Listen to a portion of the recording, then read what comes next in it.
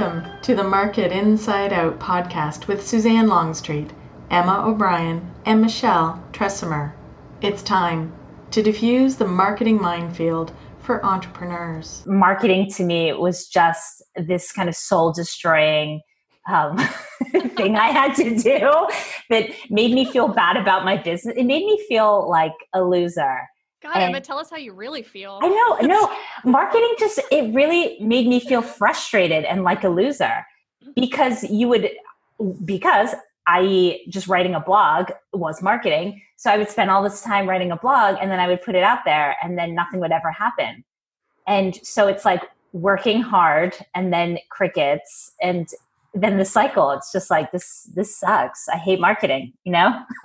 Yeah, I spend most of my time now reframing what you just did. That whole blog thing, you thought, I need to do a blog. And it has zero to do with a blog. And the second you just stay focused on your ideal customer, it fixes everything.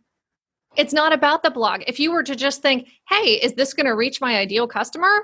You would have said, no, it's not. Maybe I should do this other thing. Like, where are they? Maybe I should pick up the phone instead, which would have been more effective.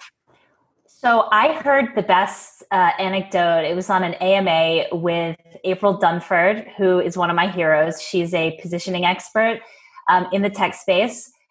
Wrote a great book called Obviously Awesome, but she's got a great sense of humor. And someone was asking her, what's the right channel to use? What's the, for the ROI, blah, blah, blah. And this is for like a, tech company.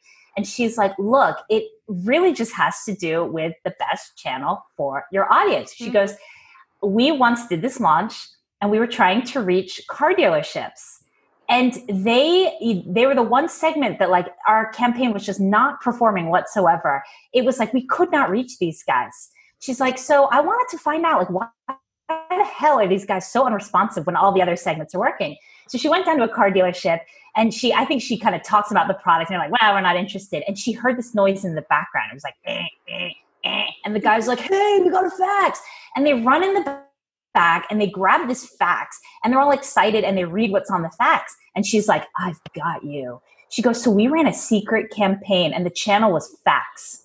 She's like, and we gave it a secret name because no one would expect like a tech company to run a fax campaign, but that was the only channel that these guys were actually reading. So we gave it a secret name, like the F Project, and we did it by fax. And it was like the best performing campaign of anything because they found the medium that the audience actually used. And in this case, it was a fax machine. It was not Facebook or LinkedIn, it was a fax. So that just goes to show. Yep. I'm always amazed when clients get annoyed because they'll ask me, what they need to do. And I'll be like, well, your target market isn't on these networks. Like they don't care what your website looks like. They really don't. They will need a phone call.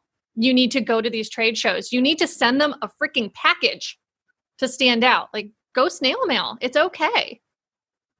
Right. I love that. I love what you just said. When you started off, it's not about the blog. It's not about the blog. It's not about the content. It's not about you. Right. It's about them and what they need. Yeah. Yes. So what's a good, Michelle, like when you're talking to a client, like what's a good exercise? So if I'm someone who's like, okay, fine, it's not about the blog post. What is like a thought process to go through to think about how to reach my ideal customers? That's hilarious. I actually have an entire exercise just for this that I'm happy to put in the show notes for sure. But it's got all 8 digital channels and we talk through it as if you're talking about your customer avatar. Like everyone has that, right? And if they don't, I make them do it.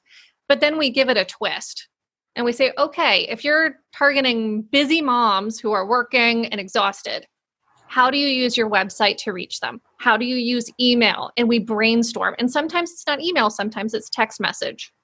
And we go through social and your paid campaigns. And we brainstorm all the ways that you could possibly reach them. And that's always a big point of surprise because half the time it's not content.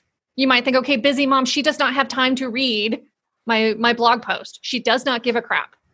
She needs the bullet points. So your content is going to be headlines, bullet points, maybe a video instead or podcast. Yeah, that's awesome. Yeah. Yeah. Okay, go. I think that it's really clear here is that it's really about the person that we're talking to, Yes. and not about us. I think that everybody who starts out, I was like, okay, well, I don't like this color and I don't like that color and I want it to be this and I want it to be, and that just doesn't represent me. I cannot tell you how many clients that I've had who've said that. And then the other one was, I often will say to somebody is, who do you want to help? And they'll say, oh, I can help everyone. Yeah. I had a gal last week tell me, but I don't like Facebook. I said, I don't care. Your audience does. Like, you're going to learn it and you're going to learn to like it. And this is why people hire me to put on my angry face.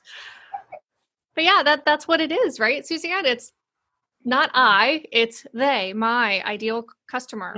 Yeah. And let me tell you, you'll think differently about Facebook when it starts generating a shit ton of business. Right?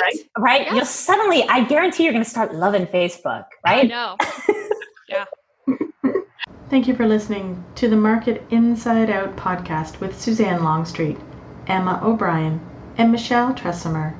Please like, subscribe, and share with your friends.